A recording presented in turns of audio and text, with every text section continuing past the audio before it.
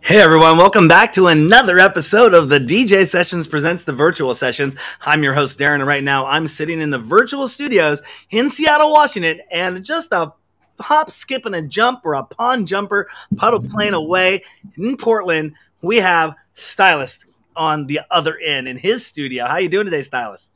Well, it's good, Darren. I'm good. How are you? I'm doing great. Just getting back to work. We were talking a little bit about pre-show, about all the stuff we've got going on, a lot of the irons in the fire, and everything that's been happening. Yes, And sir. but first and foremost, I want to say and wish you a very happy birthday. Oh, well, thank you, man. Yeah, You're last night welcome. was my birthday. Had a great day in the studio. Went for dinner. Worked on some puzzles. Had a good time.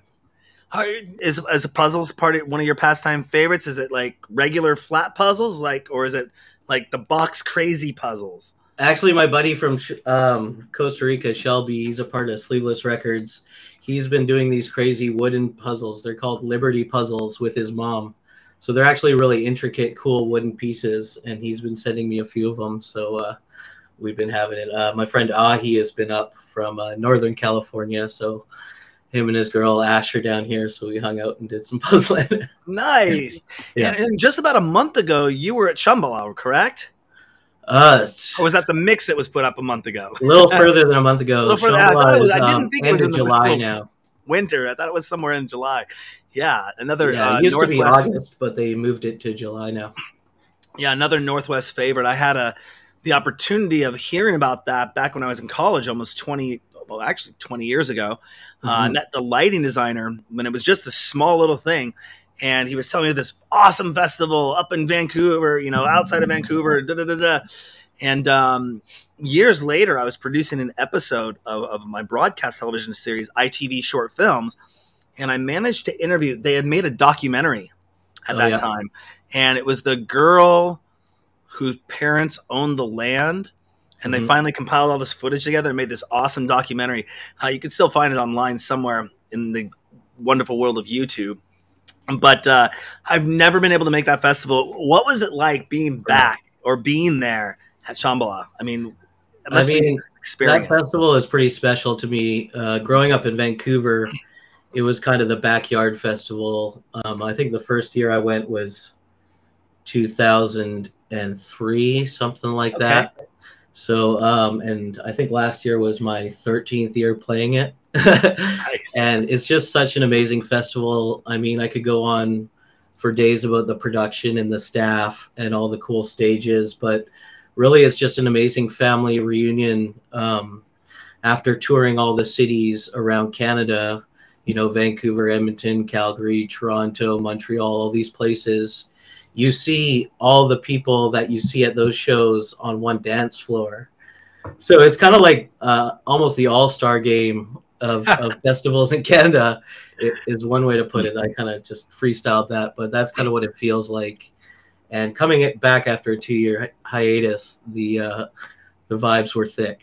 Awesome. Let's put it that way. It was great. And speaking of shows, you have a show coming up here pretty soon in Seattle on January 13th. Tell us a little bit about that and who you're working with on that. Yeah, that's going to be, I'm not sure who the openers are yet, but that's with People Music at the Monkey Loft, January 13th. So come check it out. I haven't been to Seattle since I guess late last year. So really stoked. Don't worry about the train engine in the back. You'll probably hear sirens running by my house here. One of the last worst street corners, although they've cleaned it up in downtown Seattle. Just ask when you get up here about Third and Crime or the Blade, or just ask about the downtown McDonald's. Anyone will tell you we stay away from that neighborhood, even though it's right in the heart of downtown Seattle. So don't worry. I was just letting you know. But as far as releases go, you recently just put out a track with Torborn. Did I say that right? Yes. That was, the track was Big Boy, but that's also the Big Boy EP as well. Tell us about that collaboration and how that came about. Yeah. So I just released Big Boy, which is the first single on the Big Boy EP. Got 4 songs on that. Next single is called The Pacer. And then we got In the Zone and Run It Back. Some of the tunes are 2 years old. That new one, Big Boy, we just whipped up right before Shambhala, actually. Torbjorn started that one on tour in the UK, actually, and he sent me a bunch of dubs to consider for Sleeveless. We actually just brought him on to the label. He's been our media manager and helping us out, and he's an amazing dude. So go check out Torbjorn across the board. Also Beats by Tor. If you're a rapper, he makes awesome hip hop beats. And so he sent me that tune, and there was just some really cool elements in it, but the drops needed a bit of a reworking and stuff like that. So that's kind of just where I lended my expertise, added a few sounds and smoothed it out. And the big boy was born. And then I ended up dropping it first song on the Shambhala set when we just got it mastered the day before I was leaving. So I love stuff like that. That keeps me excited and interested as a live performer type of thing. And did you start DJing first or production first? Which was the one, or did they both come synonymously at the same time? Definitely DJing, actually. I got my turntables in 1999, and I was always a huge hip hop guy. And so I kind of started as a bit of a scratch nerd, just getting the DJ tech tools and scratching and having fun in my buddy's basement and stuff like that. So definitely DJing first, but shortly after, probably 2001, my brother showed me Sonic Foundry Acid, which I think is one of the first programs for making beats, if I'm not mistaken. And so I got started pretty shortly after that. And no, you're not only an avid, you're not only a producer, DJ, you're an avid hip hop fan, but you're also a skateboarder. Yes, sir. How was the transition going from hip hop to electronic music? Was that a slow transition, or was it pretty sudden? Like, I like this, I want to make this kind of music, or I want to play this kind of music. Tell us about that transition and how that unfolded. It was cool. It kind of happened by accident, really.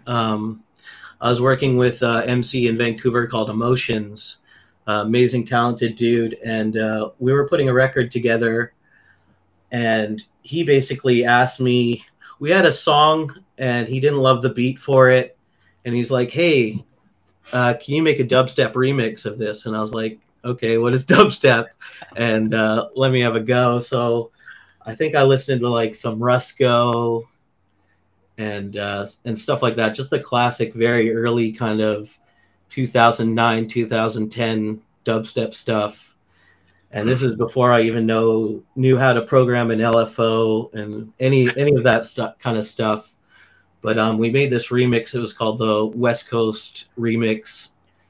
And we started playing it at shows, and the energy was just absolutely wild. So kind of from there, we started mixing a little more electronic into our sets.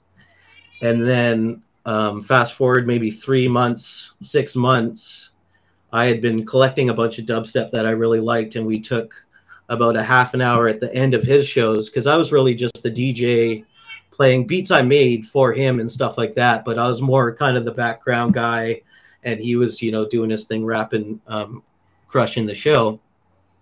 And so at the end of the show, we'd find half an hour for me to just kind of DJ and basically introduce a lot of Canada and definitely our hip hop audience to dubstep.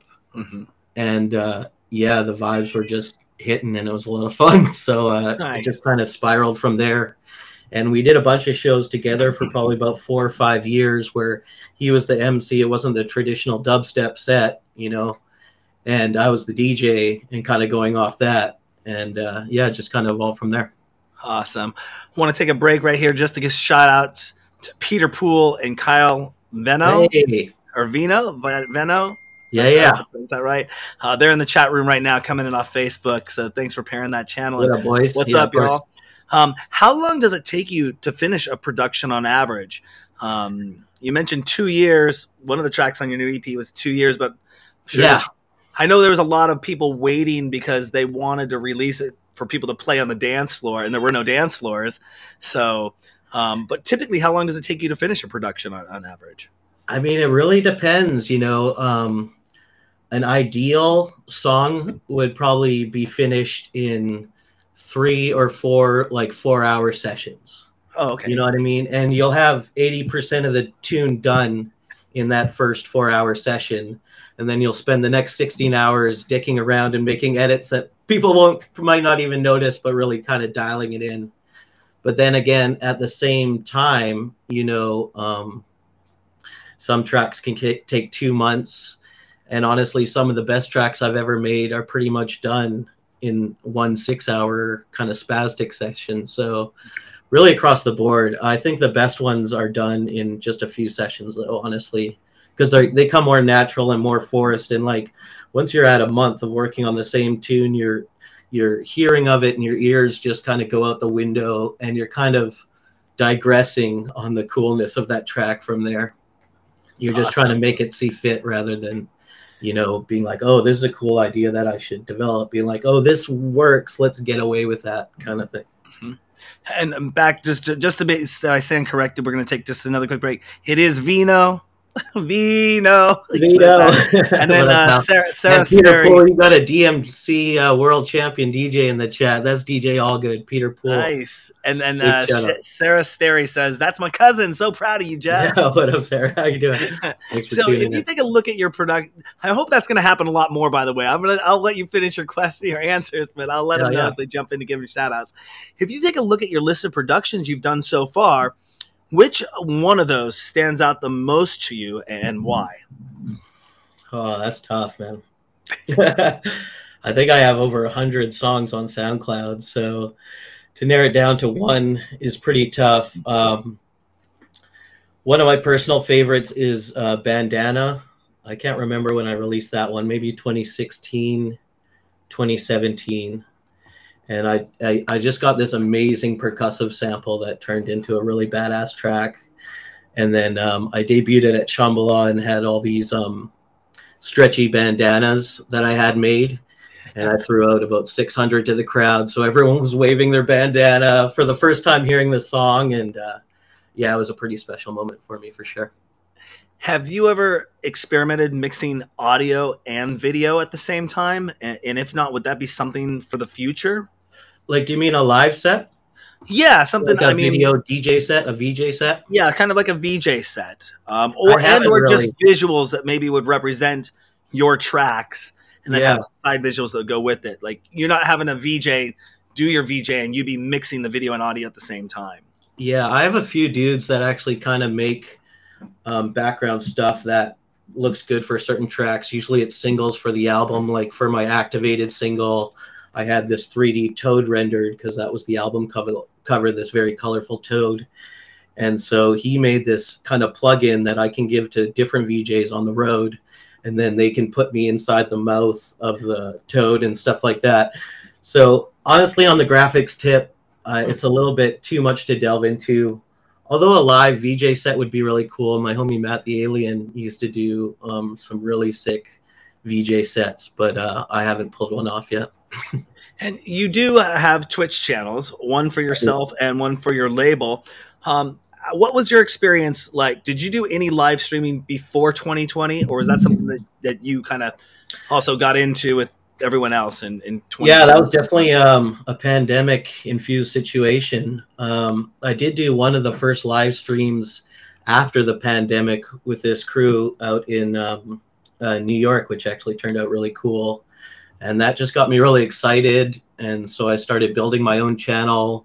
I didn't really stream regularly, and I kind of waited for, those online festivals or cooler opportunities that I could kind of jump in and get in a lineup of guys and stuff like that. But I really enjoyed it when it didn't crash on me, man.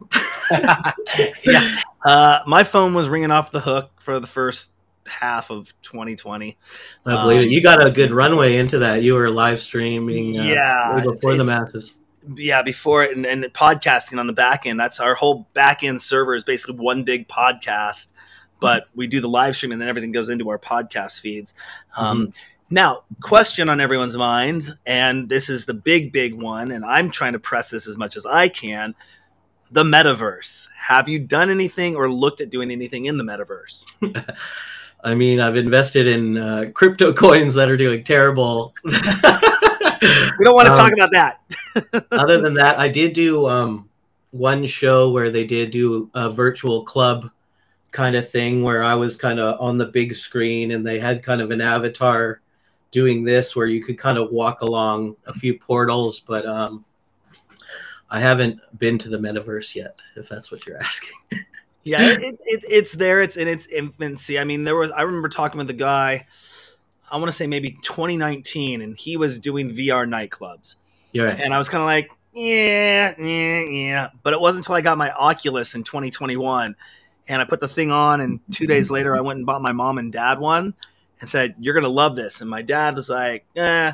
My mom's like, I don't play video games. I'm like, come on, it's not video games. I know I'm your son, and I grew up with Nintendo and Atari and all that fun stuff and had to have every new cartridge as they came out. But no, VR is so much different than that. I mean, it will never replace the real world experience. But you what never I'm know, more, man.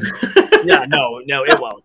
But we're getting ready to grand open 2 of our virtual reality nightclubs. They're soft open right now.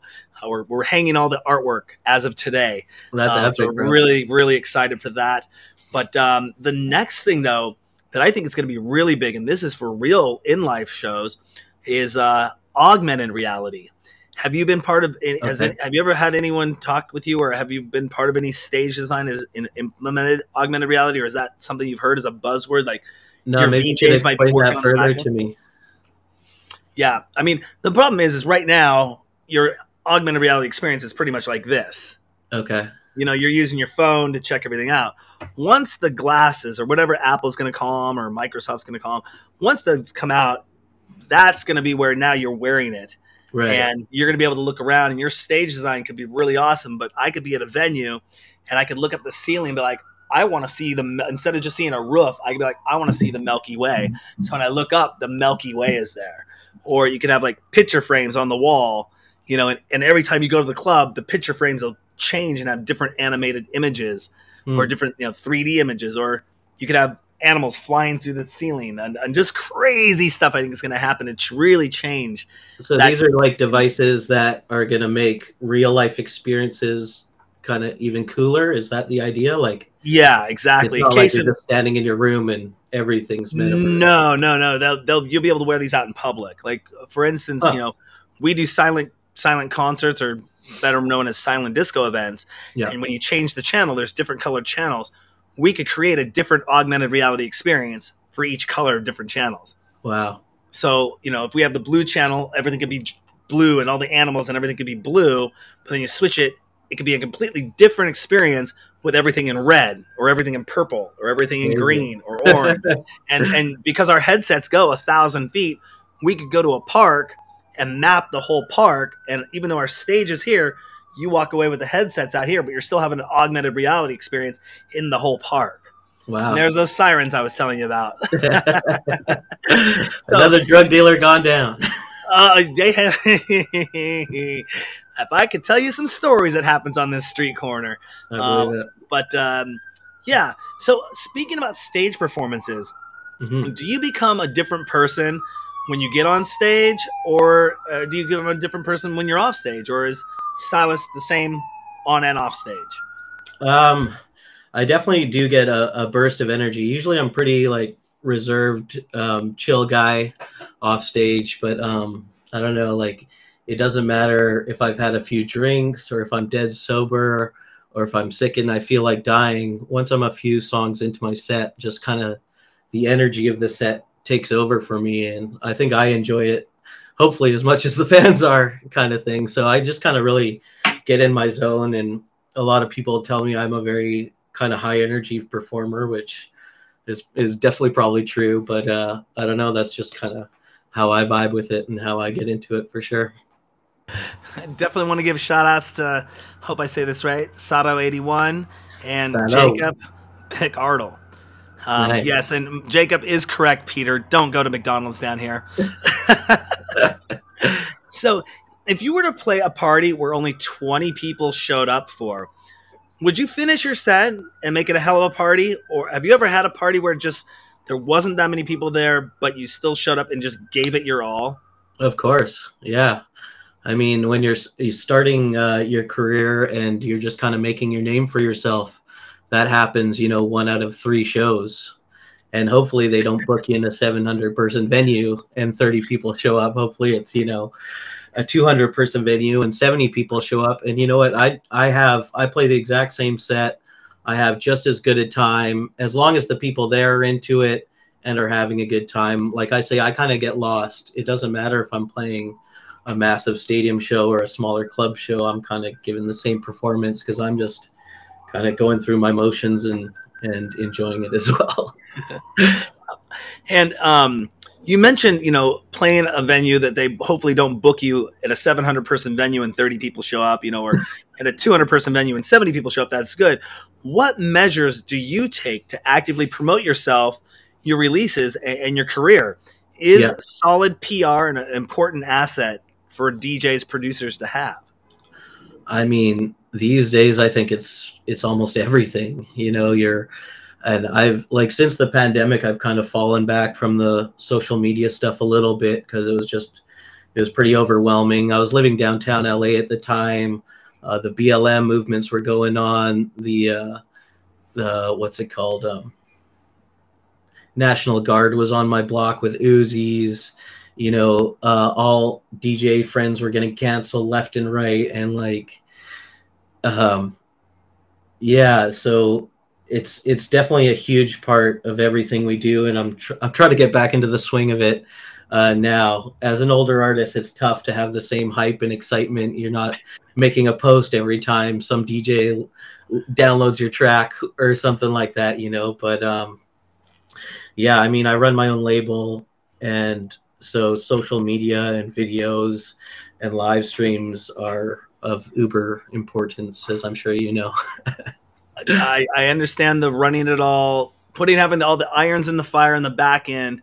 I just had to explain to one of my resident DJs the other day, to kind of their kind of pseudo manager, everything that's going on. And when you put it all together, like even some of my residents, they'll be like, how do you do all this?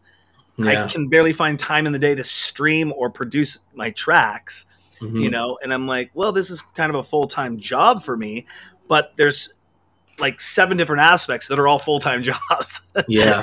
You know, and you got to wear a lot of hats in this industry for sure. I remember years ago, the DJ goes by the name of Paulo Mojo. I'm not sure if he's still around. I was interviewing him at a club here in Seattle, and he said, I went out and I started my own label, and I found out I was really terrible at it, and it went nowhere. It was finally when I started to delegate and I let somebody else run my label for me that it actually started to take off. Yeah. And I would focus back on the music production and the DJ and performance side of things, but let my label be handled over here by a manager. I think that's one of the hugest things that I found, is to delegate things. Yeah. You know, but even now when I delegate, more gets piled on the plate. That's true. So, because we're getting ready to... Yeah, that's true. With Stylust, we have 3 amazing staff members now. We have Aaron Silverstein, who's the co-founder with me, and Shelby as well, and James Foster, and now Torborn. So I guess we got 5 of us now.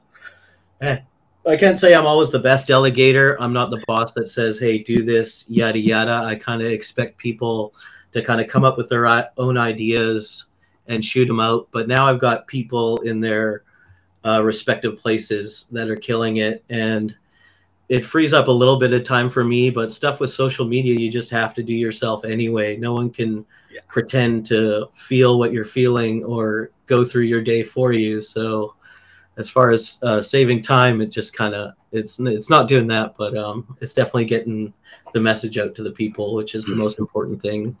And I really enjoy owning my own record label, to being to keep all the half pennies for every time you listen to the song, but also just to be able to, you know, schedule my own releases and put them out the way I want and keep full ownership of my music, which I think, you know, moving forward in the next 10 years, a lot of these other guys that gave up their music to the labels, and they're going to see, you know, a few million streams 10 years from now and stuff like that. And the labels might have been folded, or they don't have a good system in place to pay out the artist, or an automated system and stuff like that. So, I mean, try and keep your own music, or work with labels that are, you know, your family and are going to stick around with you. Absolutely. I think that's one of the endeavors that we're taking, is to create our own label. I'm just in the process, have the check sheet to go through with one of my guys from the UK. And it's just an interesting process because it's like, what do we want our sound to be like? Are we going to open it up to other people? Are we going to make it just our residents? How are we going to go about doing this? And what do we want to spend on each track? And it's not a bit of a money pit for sure. Yeah, but. Exactly. It's like, okay. And we're trying to plan this out for all of 2023. How often do we want to release? What are we looking at? Do we come off like with a big track and then scale it back and then come with a medium and then come with a big? And then, this is all new to me. And I've never really done A&R myself either. I can listen to music and be like, I like that, but is it a good song just because I like it?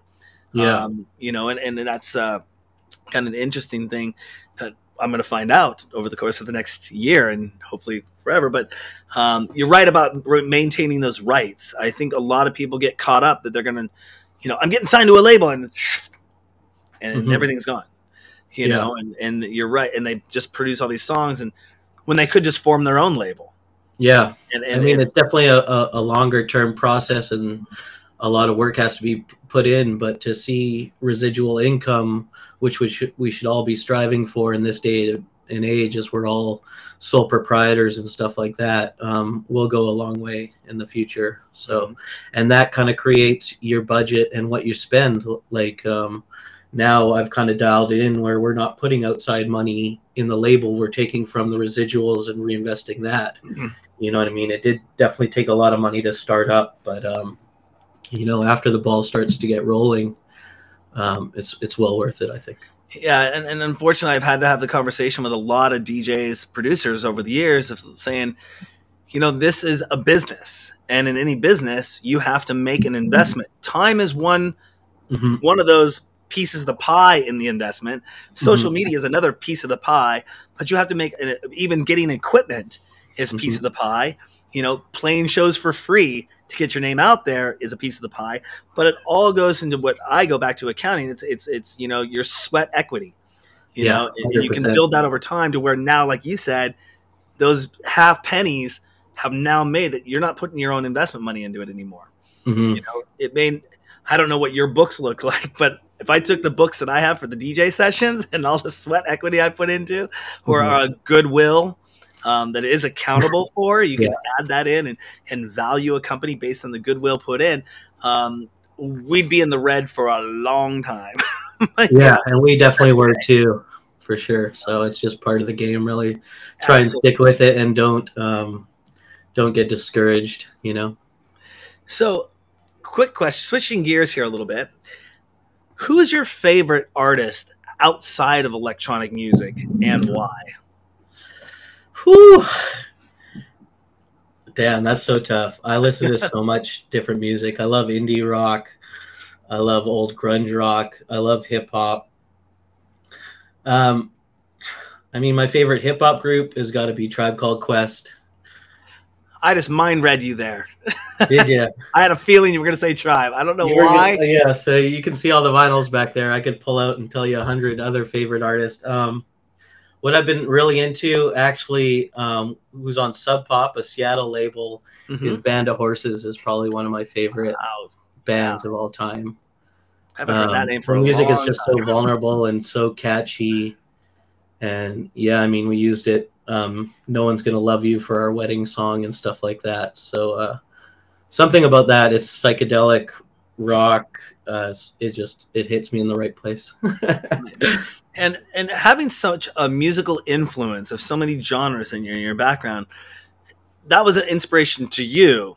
Do you feel that you're an inspiration to others? Do you get fan mail? Do you get those social media? Do you get that I guess the modern equivalent of fan mail would be somebody like saying something on Instagram or making a post or tagging on Twitter or Facebook or TikTok. Do you feel you're an inspiration to others, and not just from your fans, but to other producers and DJs out there? I really hope so. I definitely do get some amazing messages in the email box, and I try and just be the best person I can at the venue, at home, and stuff like that. So I try and be a role model for other DJs as best I can. Definitely coming up, kind of the formative years, maybe that was 2012 to 2015 for me. I had so many people from Canada. Like I moved to the States from Canada, which was a big move. Just so many people that were supportive and said, "Hey, you're gonna make it, bro," before I had made it, and just keep doing what you're doing. And of course, every artist has self-doubt, probably once or twice a day. You know what I mean? But yeah, I definitely credit a lot of those early friends and fans for messaging me and just basically telling me to keep doing what I'm doing, and it's going to pay off. And luckily, they were right for the better part of it. What's the sweetest or nicest thing that a fan has ever made for you? Have you ever received a gift from a fan that you weren't expecting? Like they waited till your set was over, waited till you were coming out of the club and said, "Here you go, I made this for you." I think probably the coolest and the first one happened to me was my first fan at Shambhala that brought because they have a bunch of banners and totems and stuff like that, and they had a totem specifically for me that they brought down to the set. I think it was 2013, 2014 or something like that. And I was like, "Stylust makes my heart beat," or something like that.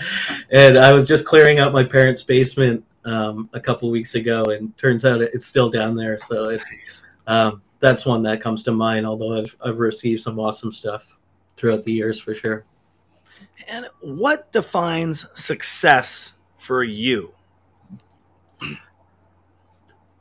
I've thought about that a lot, and it's really hard kind of to judge success when you're, because obviously I have a lot of DJ peers, and some are up here, some are down here, some are right here. You know what I mean? If you judge success against all your friends, you're really kind of pitting them as adversaries and stuff like that. So to me, I think success is just be able to make a living, have a comfortable workspace, and be happy with your day-to-day life. So we just bought a house. I got an awesome studio. I got an amazing wife who takes care of me every day. So that's how I judge success, and hopefully it goes beyond just a music or a single doing well or having a good year at festivals and stuff like that. I think it's just being able to be comfortable, and I don't think I'll ever be comfortable, but because once you get to a certain point, you're always looking at the next and yada yada. But success to me, music industry is extremely tough, and especially in the last 6 years, there's been such an influx of DJs and producers as software and stuff makes it a lot easier, barrier to entry. I used to have to go find a record and sample it on, and it's just, there was no splice. It was a much different fucking process. You know what I mean? So yes. I kind of forget what your question was at this point, but it was just what defines the success. Yeah. I mean, yeah, just being happy and yeah, I guess the point I was making was it's really hard to make a living out of music. And so to see any sort of financial success and gain, that's success in itself. Don't worry about awards and accolades and comparing yourself to these other top artists, so just enjoy yourself and enjoy your time, and don't take it for granted when you're getting booked for shows out of town and doing well. Go spend some time out of the hotels, spend some time with the promoter, go to the record shops. Don't sit in the hotel and watch Property Brothers. You know what I mean? Really take it all in. And that's kind of something I learned from the pandemic. Pre-pandemic, I was a little burnt out on touring, and I was kind of happy it happened almost. You know what I mean? Which it seems really weird, but I was just kind of at that point. And now I'm like clawing, trying to get it back to where I was pre-pandemic. So, who knows? Yeah. I want to give a shout out to Evan McGinnis, who just joined us as well. Oh, what up, Evan? And so does your wife enjoy listening to your music that you produce? Is she a fan of the let me go, bass heavy yet timeless sound? Yeah, she's always been a massive supporter, and she has to listen to my music on loop for hours at a time. So you'd have to ask her that question and ask her to be really honest to get a real answer from that. And but sometimes what is cool, if I'm working on an idea and she likes it, and this is maybe 1 out of 10, 20 ideas, she'll pop it and say, "Hey, that's pretty cool." And I'm like, oh, okay, maybe I am onto something here. But she's always been amazingly supportive, and she's my tour manager when we go on the road together, and she's helped a lot with my other management and label stuff. So yeah, uber supportive, and I'm super thankful. Love you, Courtney. And we've talked a lot about the industry, the ins and outs, difficulties of rising up in it and making it ahead. If there was one thing you could change that bothers you about the electronic music scene, what would that be, and how would you go about it? Change it.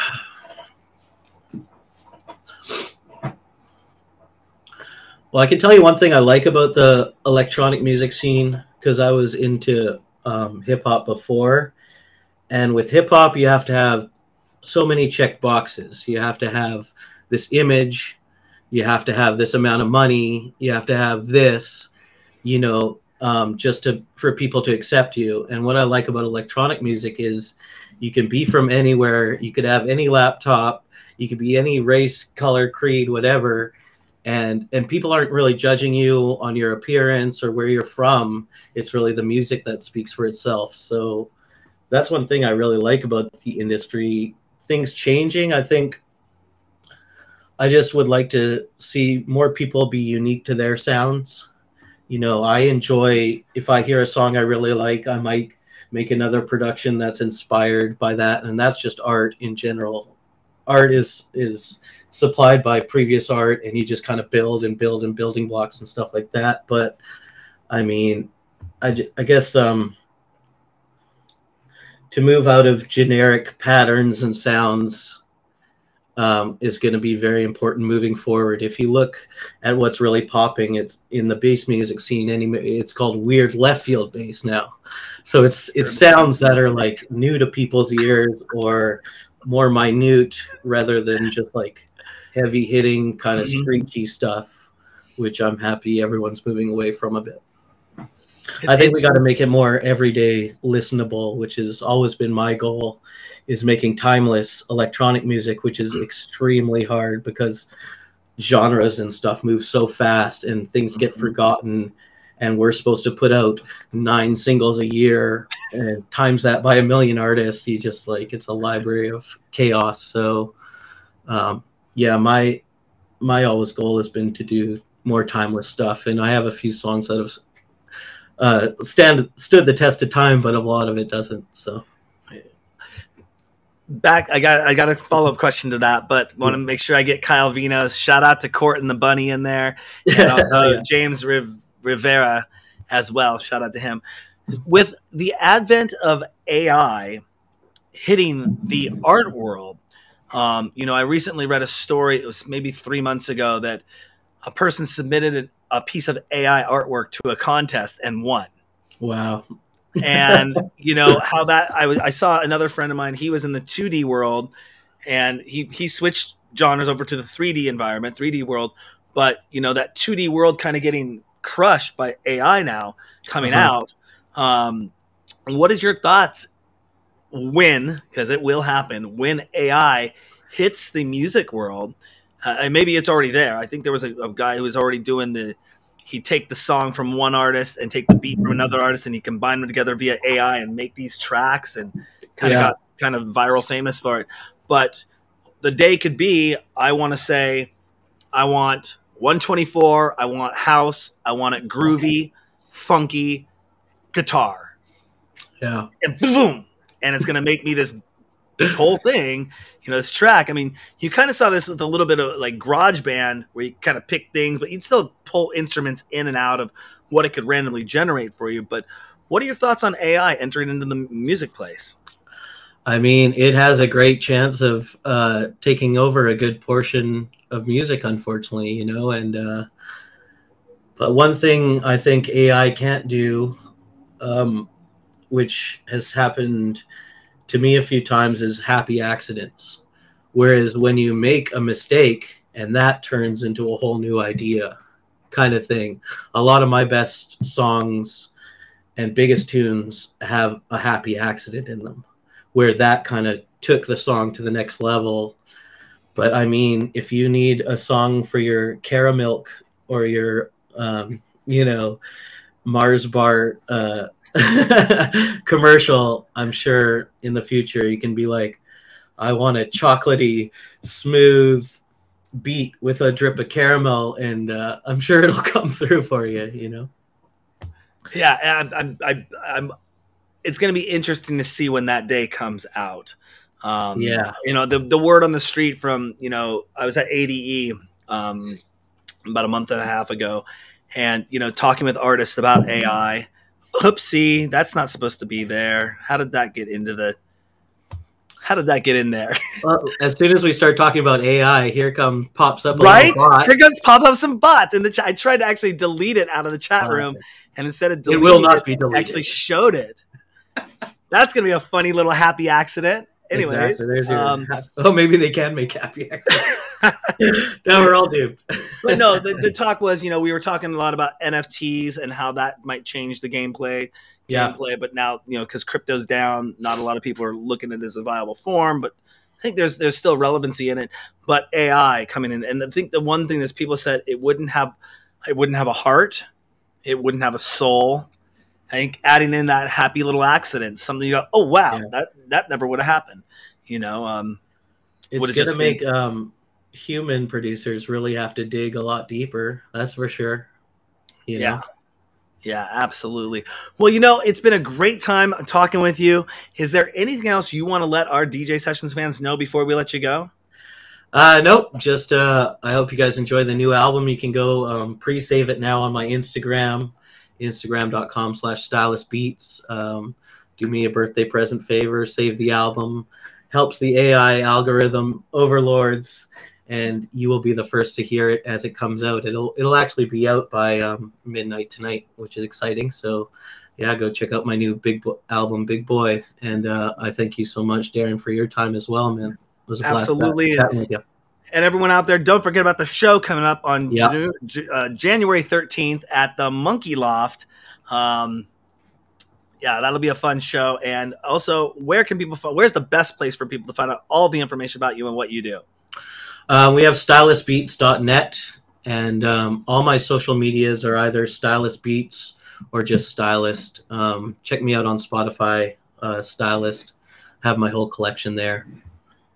Awesome. Again, thank you for coming on the show, Stylust. It's a great honor to have you on the show, and we're going to definitely be following up with you. You're only, like I said, a pawn skip away from us.